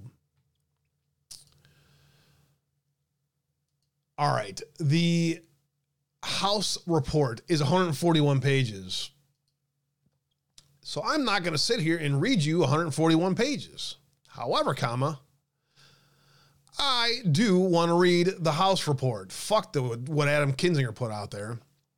Report of investigation, security failures at the United States Capitol on January 6th, prepared at the direction of Jim Banks, Rodney Davis, Jim Jordan, Kelly Armstrong, and Troy Nels of Texas. Excellent. Executive summary. Let's get through this because I want to make sure that we get both perspectives on this. Leadership and law enforcement failures within the United States Capitol left the complex vulnerable on January 6, 2021. The Democrat-led investigation of the House of Representatives, however, has disregarded those institutional failings that exposed the Capitol to violence that day. The Senate Committee on Homeland Security and Governmental Affairs and the Senate Committee on Rules and Administration conducted a bipartisan investigation in the months after the attack. On June 8, 2021, the committees released their findings in a joint staff report, hereinafter the Senate report. This report supplements the Senate report and provides findings from the perspective of the House of Representatives regarding those areas of inquiry that the Democrat-led investigation has thus far ignored, and specifically answering the important question of why the Capitol was left so unprepared. This report is based on documents and communications obtained from key witnesses and interviews with the U.S. Capitol Police leaders and rank-and-file officers. Many of the witnesses who spoke to the investigators at the U.S. Capitol Police sources who spoke to investigators are U.S. Capitol Police sources. Some of the sources are current U.S. Capitol Police officers, and others are former officers. Several of the sources who sat for interviews are U.S. Capitol Police intelligence analysts within the Intelligence and Interagency Coordination Division. Additionally, investigators interviewed with the chief of the U.S. Capitol Police, Tom Manger, and the House Sergeant of Arms, William Walker, and the Assistant Director of the Intelligence and Interagency Coordination Division, Julie Farnham. This report goes to great lengths to protect the identities of the line officers and analysts who participated in interviews. Sources who cooperated with this investigation described retaliation by the U.S. Capitol Police leadership for their participation in the investigation and other investigations into the events of January 6th. Additionally, the staff director for the House Select Committee to investigate January 6th attack on the U.S. Capitol, David Buckley, has a track record of acting in a retaliatory manner against whistleblowers. For those reasons, this report uses U.S. Capitol Police source to cite and otherwise refer to conversations with Capitol Police employees who are not in leadership positions.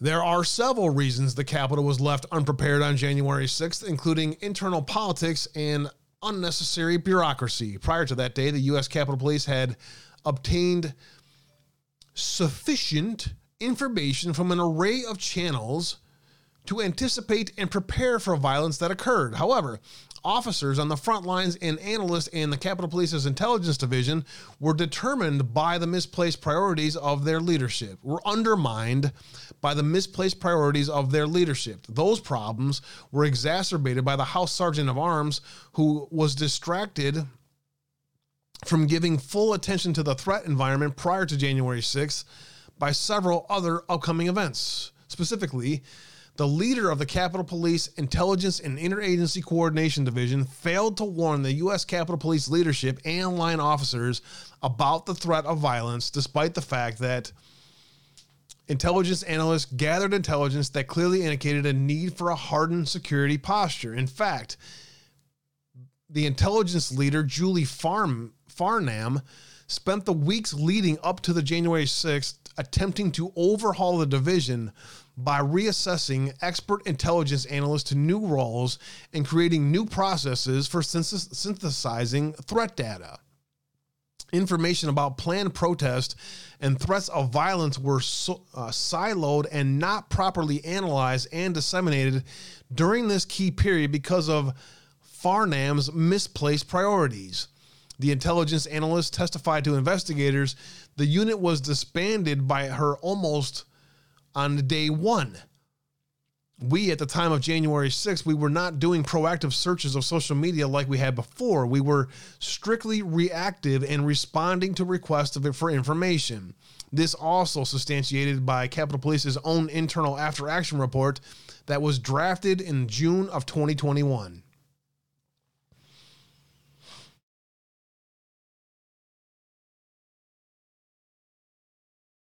Similarly, then House Sergeant at Arms Paul Irving, who served as the Capitol Police Board by virtue of his position, succumbed to political pressures from the office of Speaker Pelosi and House Democrat leadership leading up to January 6th. He coordinated closely with the Speaker and her staff and left Republicans out of important decisions related to security. As a critical member of the Capitol Police Board, the House Sergeant at Arms had an obligation to all members, staff, Capitol Police officers to keep them safe by consulting stakeholders without partisan preference. But rather than coordinate in a meaningful way, Irving only provided information to Republicans after receiving instruction from the Speaker's office. In one case, Irving even asked a senior Democratic staffer to act surprised when he sent key information about plans for a joint session on January 6th to him and his Republican counterpart. The senior Democrat staffer replied, "I'm startled." Thank you, Daisy Chains. God bless you. To make matters worse, go figure, systematic issues have crippled the security apparatus for years. Capitol Police line officers were undertrained and ill-equipped to protect the Capitol complex. One officer testified to investigators that he went into the fight on January 6th with nothing but his Capitol Police issued baseball cap.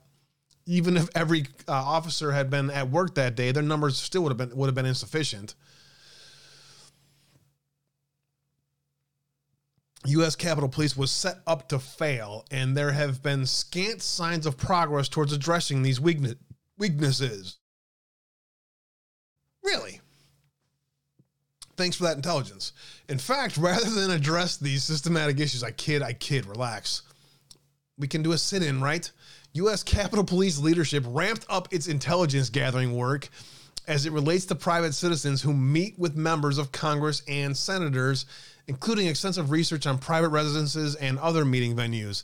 This investigation found that information collected against private citizens exercising their constitutional right with respect to meeting members of Congress is not, in fact, used for security purposes in some cases. This issue and others require additional scrutiny by the relevant committees of Congress. So, if you wish to go to D.C. and meet your representative, we all have the right to meet our representative. Do you know what happens? You basically get a CIA, probably Mossad background check pulled on your ass. All your information is spied upon. All your friends, family are spied upon before you are allowed to meet them. Did you guys know that? Key findings. We're going to go through the key findings, and then I'll leave the report out there for you guys if you want to grab this for yourself. I much appreciate the members of Congress who are getting this stuff out there. If you can't grab this now, I'll drop you the Google Drive Dropbox later. Actually, no, I'm not going to put this on social media. If you want this, I will drop it into chat, and that's it. Because I don't like sharing Google Drive links out everywhere. So if you want it, you're going to have to grab it here in a moment. The Speaker of the House and the Democrat leadership were closely involved in security decisions in the lead up to and on January 6th. The House Sergeant of Arms took direction from staff in the office of the Speaker of the House and intentionally excluded Republicans from key meetings and conversations related to the House security. Staff with the House Sergeant of Arms office emailed Paul Irvine that January 6th was Pelosi's fault. Big surprise. Hey, I had the same conclusions that you do, my friends. Widespread concern from Democrat leadership over optics in the aftermath of summer 2020 Black Lives Matter protest prevented early deployment of the National Guard. The leadership of the Intelligence and Interagency Coordination Division overhauled the division in the weeks before January 6th and created new processes for obtaining and assessing intelligence data. Those changes caused confusion and rendered a key Capitol Police component ineffective during a critical period. It didn't matter. They had reports from everybody else.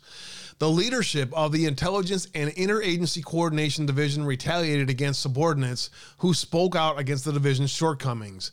The House Sergeant at Arms was compromised by politics in the lead up to and on January 6th and did not adequately prepare the Capitol for possible violence. U.S. Capitol Police did not give officers the appropriate training necessary to prepare them to protect the Capitol from violence. The U.S. Capitol Police does not have the equipment necessary to protect its officers. The command and control structure of the U.S. Capitol Police and Capitol Police Board contributed to unnecessary delays in decision-making on January 6th. The U.S. Capitol Police still has not implemented important recommendations issued by oversight bodies. The coup continues. All right. That is pretty much the summaries. You can go into each one of these sections and you can learn everything you want to learn about them. I also have every single testimony. And I mean every single one of them. Brad Rassenberger, Ken Cuccinelli, Roger Stone, Bernard Carrick, Chad Wolf's in here, Alex Jones is in here, Jeffrey Clark's in here, Nick Fuentes, Amy Kramer, even Brandon Strux is in here. And then, okay, so that's that. Okay, I wanted to see this. The recommendations: make the Capitol Police Board more transparent, compel the board to send meeting minutes to relevant oversight agencies, require the board to regularly appear before the relevant oversight committees, provide additional resources for the Capitol Police Board to professionalize its support staff, clearly define and limit the board's authority, make the Inspector General independent from the board, and then reform the structure of the Capitol Police Board, add two new members to the Capitol Police Board, as well as replace the Chief of Police with a commissioner on the board. So, not only questions, concerns, complaints from the Republicans, but also recommendations to include. These people, heads should be rolling already on this, and hopefully after tomorrow, heads will start to roll. All right, now, if you want this is the Google Drive for this. You can grab it in most of the chats out there. I'll get it out there in Tiger, Rumble, Pilled, and Twitch. If you want all of the depositions, it is the second link there.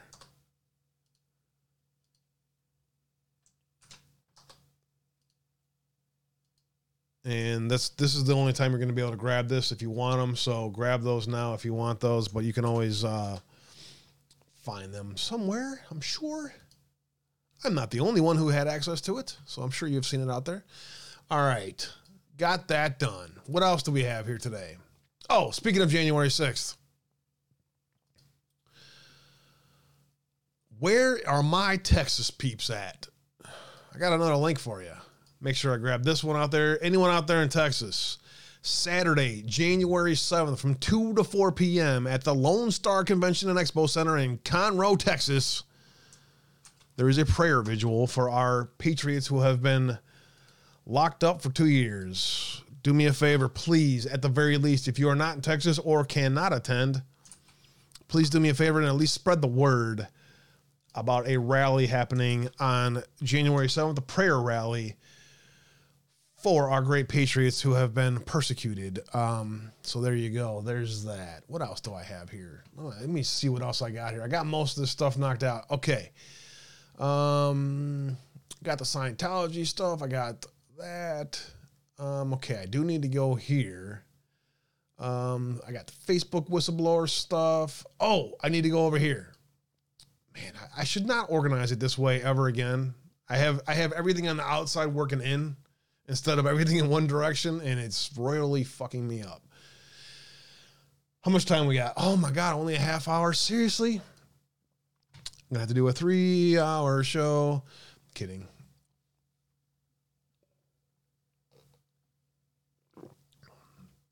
You guys are awesome. Thanks for being here today, guys. I appreciate you all. We're going to go through Ruby Freeman here real quick.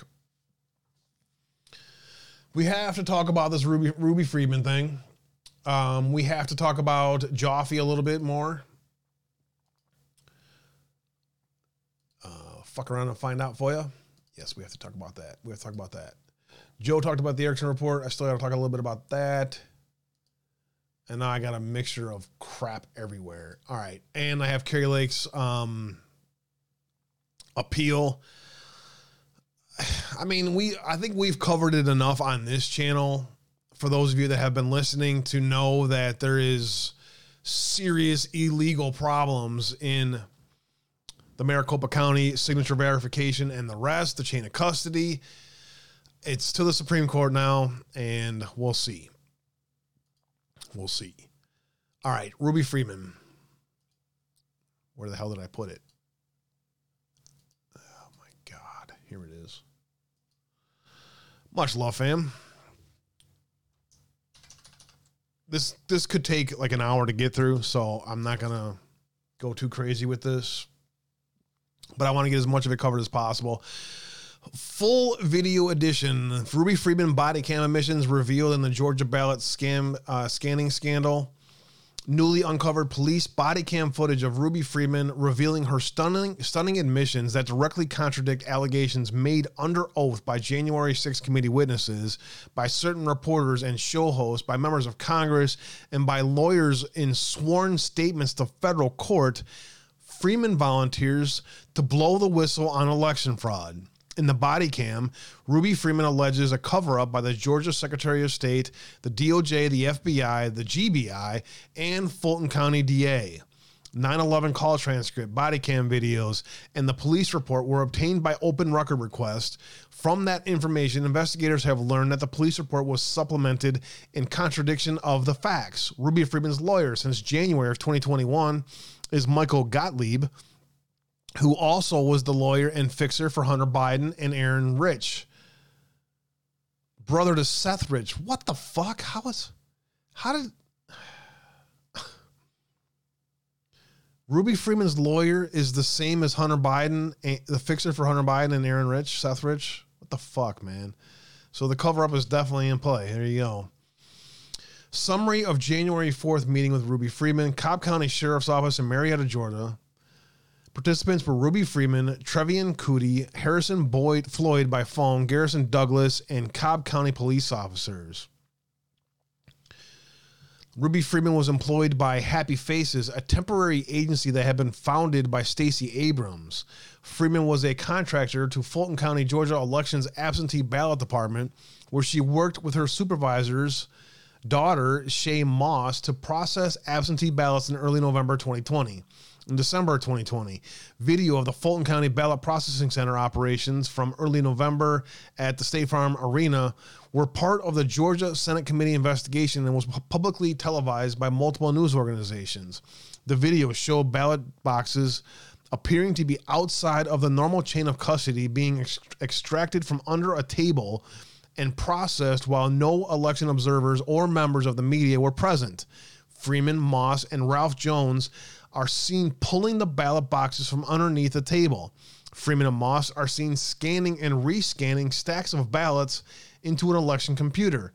The unusual activities seen in the video coverage of the Fulton County ballot counting became a major focus of national attention in late 2020 and early 2021. The presidential race in Georgia in 2020 was decided by less than 11,900 votes. Investigators that reviewed the video produced estimates of unusual ballot scans estimating from between 20 and 40,000. Oh, Atomic Annie, I love it. I've been hanging out. I've been lurking a bunch, man. I want to find something to highlight of yours and bring into the show. So I know you said you gave permission to everyone out there. I'll definitely, give you credit for it and highlight it, man. But I love yours. I love it. Keep it going, man. And you guys are freaking amazingly talented, Atomic Annie. I'm going to send as many people your way as I possibly can for my chill sessions where we just kind of sit and I just listen to you and your genius. God bless you, man. You're awesome. Investigators that reviewed the video produced estimates of unusual ballot scans estimating between 20 and 40,000 ballots under the table added to the overall vote totals after midnight on November 3rd, 2020.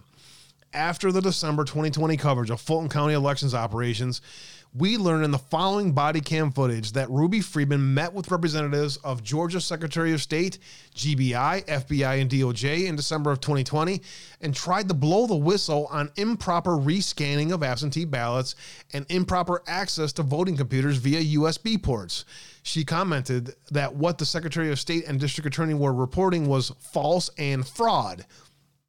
When she met with the FBI and DOJ, they did not ask her to tell what she knew and instead told her to scrub her social media. In December of 2020, a chaplain, Stephen Lee, became aware Ruby Freeman hearing she wanted to disclose her involvement in a ballot processing at State Farm Arena and was seeking legal assistance. Lee knocked on the door at Freeman's home 2 weeks prior to January 4th, but Freeman said she did not want to speak to him because he is an old white man. Lee contacted Harrison Floyd, who has been employed by the Trump's 2020 campaign. Okay, so Harrison Floyd is the actual attorney. Unable to travel to Georgia, Floyd asked Trevian Cootie, a publicist who was working on the Purdue re-election campaign in Georgia, to see if Freeman needed assistance on January 4th, 2021. So who is this guy that knocked on the door? A chaplain, Stephen Lee. She probably was right in her first instinct from what it's looking like. I could be wrong here. Let me read a little bit more. On January 4th, Garrison Douglas, the director of communications for Georgia Republican Party, transported Cootie to Freeman's house in Cobb County to offer help to Freeman. Freeman activated her Ring camera to record the visit conversation between Cootie and the neighbor, Miss Nadine. Freeman did not answer the door and called 911. On the 911 call, Freeman states she wants Cootie to come back to her house to see how they can help her. Freeman shows the Ring video to the officer, who records Cootie's name, phone number, and learns from Freeman that Cootie and Douglas were still nearby. The officer agrees that Cootie to arrange a meeting, so forth and so on. Based on Freeman's unsuccessful meeting with the state and federal officials and seeing media coverage of the activities at State Farm Arena, Freeman admitted to the responding officer she was uncertain whom to trust yet, determined she would meet with crisis manager Trevian Cootie along with police and by phone with Harrison Floyd. All right, so you can see this documents the whole thing through and through. All right, now I could literally spend an hour on this, and I don't want to spend an hour on this because I don't have time. But he told her that he wanted to help him. about the ballot throw. He thought he would be helping. He knew it was going to get worse, and he wanted to help me before it gets too late. I ain't trying to talk to nobody because you're a white man, old white man. I don't know. I don't know who to talk to. I don't like them little white guys to come here with the cop carry. I don't trust them. So it gives you an idea of what happened here. The same person that was Seth Rich's lawyer somehow is now her lawyer. Let's see. All right. Now this keeps going. There's a lot here. And, I went through a lot of it, but I don't remember which ones I played. All right. You cannot hear that. I'm going to have to read this for you. I do want an attorney from Ruby Freeman, but nobody knows it's me. It's all fraud, she says. So I wanted one. I know that I need an attorney. I've asked several different all about it and have not heard back. So she put her in a position, right, that she didn't know who to trust and the rest. Let me get to the bottom. There's this section here that I need you to hear towards the bottom here, since I'm running out of time. If I can find it again.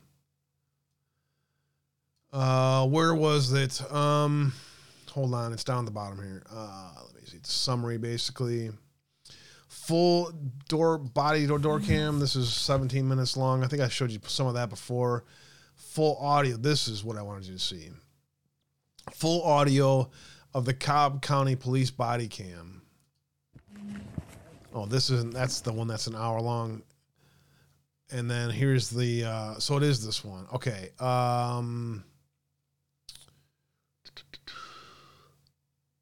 Is it this one? That's the full hour. This is the 17. Okay. So I'm missing, there was a summary here somewhere. I might have passed it. Sorry. There's so much in this article that I'm just like, what the hell?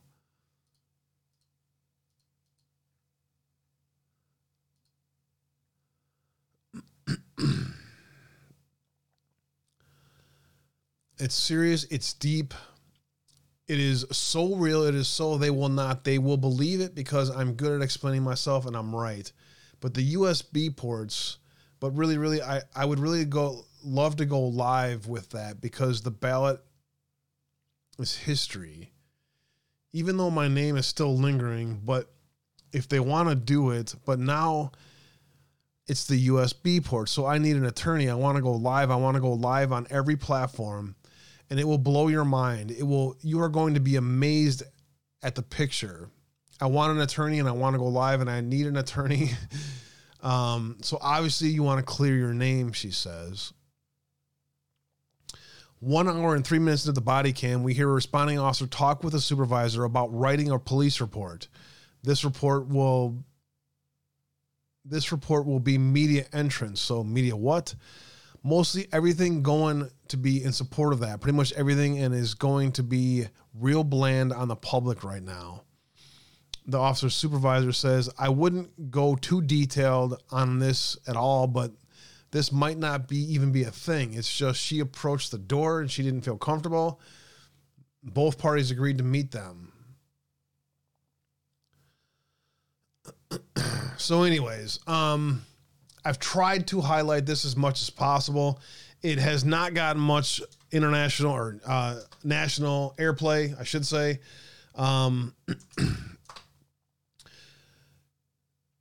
If you can, help me bring more attention to Georgia in this new year. Help spread the word about Ruby Freeman. There's more there than meets the eye. How much time we got? 15 minutes. Fuck, man. All right. Coming off of the discussion of the Pope earlier and the coup of the Vatican, Aung San Suu Kyi jailed for a further 7 years. The former leader seen here in 2018 has been under house arrest, but the Myanmar military court has sentenced Aung San Suu Kyi to a further 7 years in prison, taking her overall jail time to 33 years.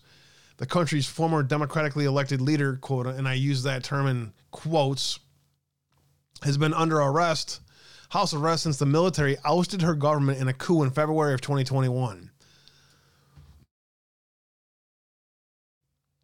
The military is the only way in America. The military is the only way in Brazil. The military is the only way here, over there. But no one seemed to want to talk about freaking Myanmar. Anyways, since then, she faced 18 months on trials on 19 charges, which rights groups say are a sham. The UN Security Council called for her release last week. Now, the truth of this is she is nothing more than a globalist puppet tied in with them all. Yet another fall guy for the scum that inhabits this planet. You know what I'm saying? Facebook whistleblower talking about the algorithms this weekend. Please listen. Should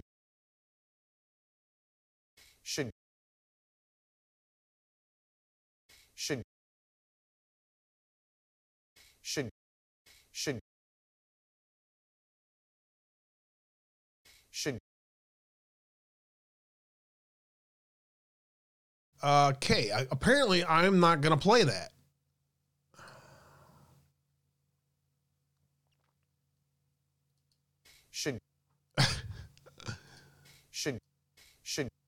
Oh my God. If I hear that, you say that one more time. Say that one more time. Facebook whistleblower Frances Haugen calls on Elon Musk to publish the algorithms.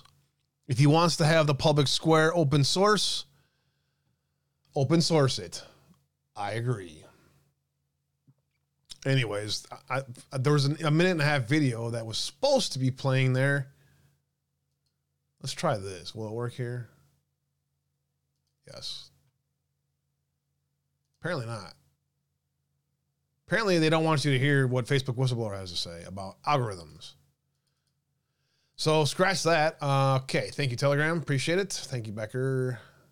Nothing. Oh, crap. I got 20 freaking windows open. Let's see. What else?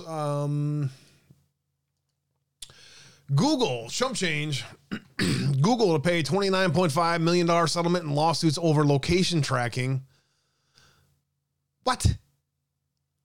Tech giant Google has reportedly been given a slap on the finger and paid $29.5 million to settle separate lawsuits with Washington, D.C. and Indiana over the company's location tracking practices. Thank you, Daisy Chains. Hello, Kim in Iowa. What's good?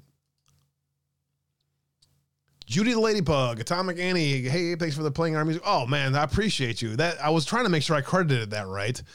You guys are freaking awesome, man. Daisy Chains, The Fallen, J-Bell, all you guys are dropping tons of freaking gold pills out there. I mean, thank you guys so much. You guys are amazing. Tech giant Google reportedly paid $29.5 million, slap on a finger. That's great.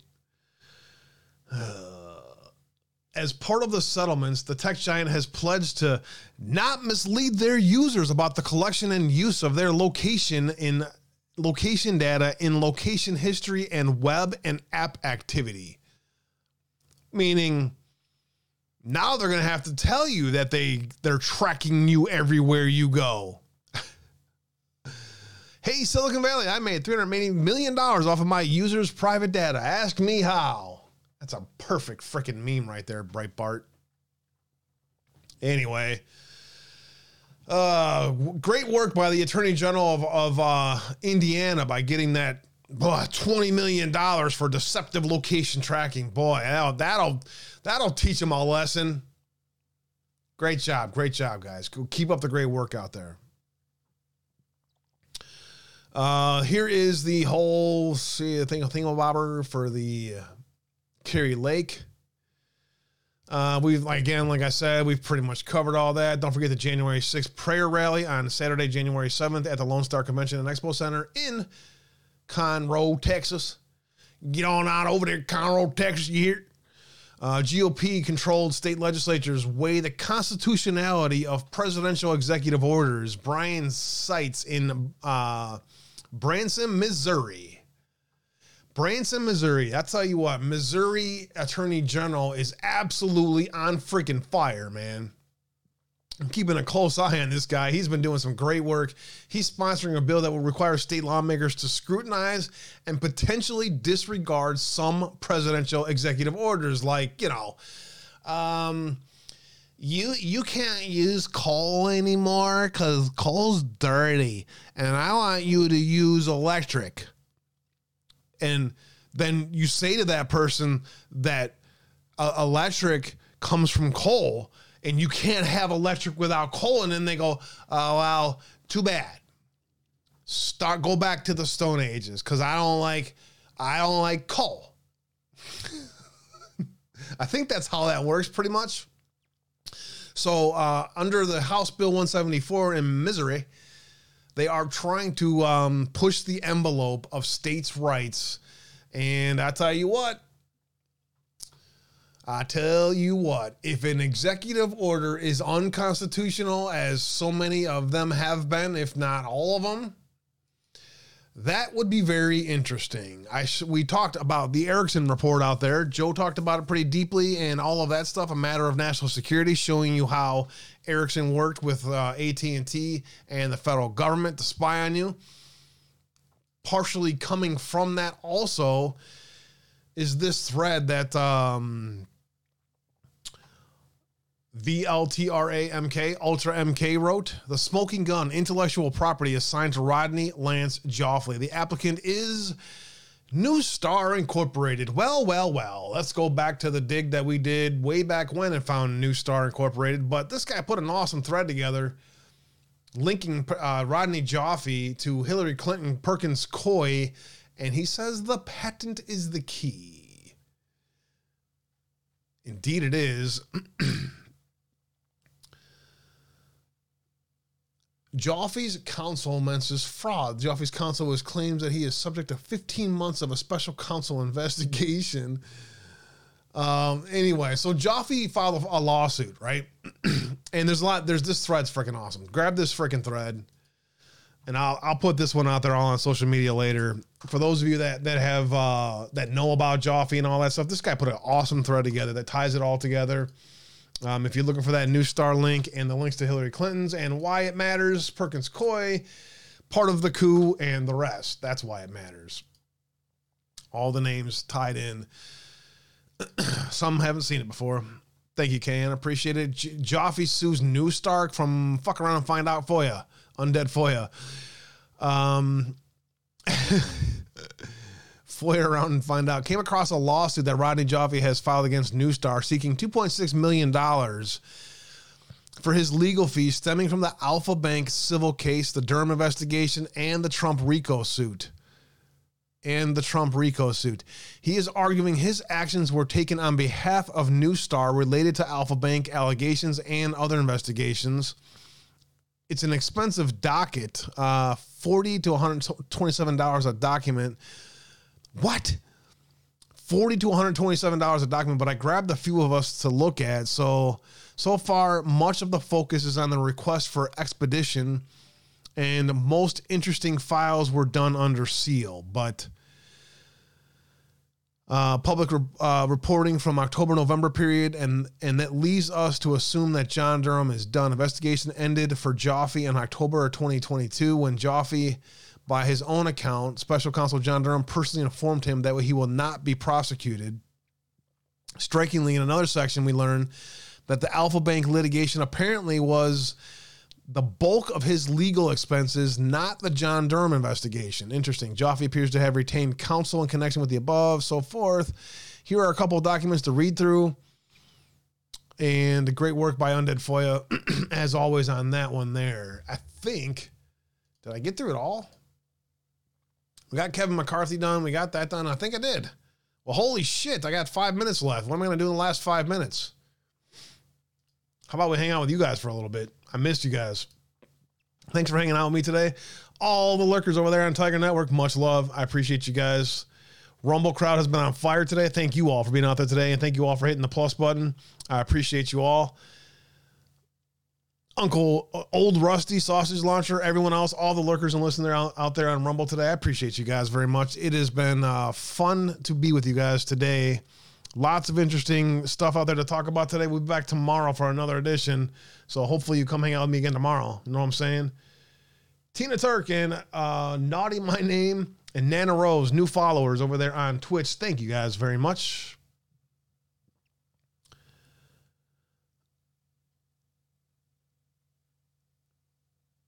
Let's see, what else?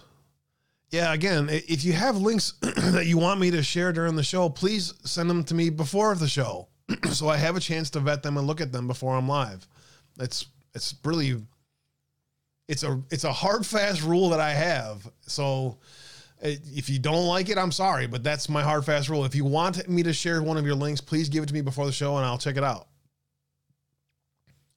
All right, man. I appreciate you guys, though, very much. What's going on later on today? Belusha's live right now. DW Truth Warrior's live right now. Maven's going live at 8. Average Joe's going live at 10. Woke Society's back live tomorrow. Who else is out there? Quite Frankly's live right now. Do me a favor. Wherever you may go, whatever you may do, tell them Uncensored Abe sent you. I would appreciate it. Tell them you just came hanging out with me and learned a lot of interesting stuff. Or tell them that I'm a clueless moron and you listened anyway. I don't care what you tell them, but tell them that you were here.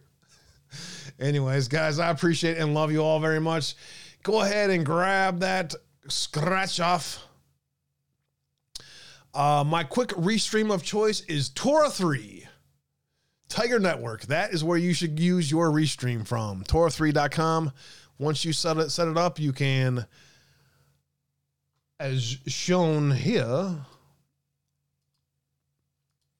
you can stream it wherever the hell you want. So the Cloud Hub, Facebook, DLive, set it to Pild, set it to Twitch, set it to Facebook, and send it to Rumble. And boom, fire. Thank you guys. Thank you all for being here today. I appreciate and love all of you. I'll probably lurk and see if anyone's doing a roundtable later on and see if I can hop in for some discussion, or actually probably not much talk. I'm probably just going to hang out and listen tonight more. But I appreciate you all, and we hope we continue to fight side by side in this battle moving forward.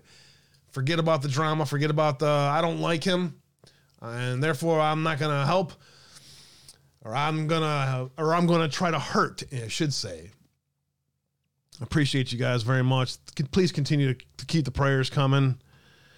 It's going to be an interesting year, man. And I tell you what, I, for one, am looking forward to flipping the proverbial tables going into 2023. So come here with me and let's flip some tables and let's fight for our children, because if we don't, no one will. And with that, I want to say much love and God bless you all. Thanks for being here today. See you guys back here tomorrow. And then I'll figure out tonight what the hell I'm doing the rest of this week. I got to be up in Wisconsin this week and next. So bear with me. And I appreciate you all. Have a blessed evening. God bless you all. Treat the word impossible as nothing more than motivation. Relish the opportunity to be an outsider. Embrace that label. Being an outsider is fine. Embrace the label. Because it's the outsiders who change the world and who make a real and lasting difference.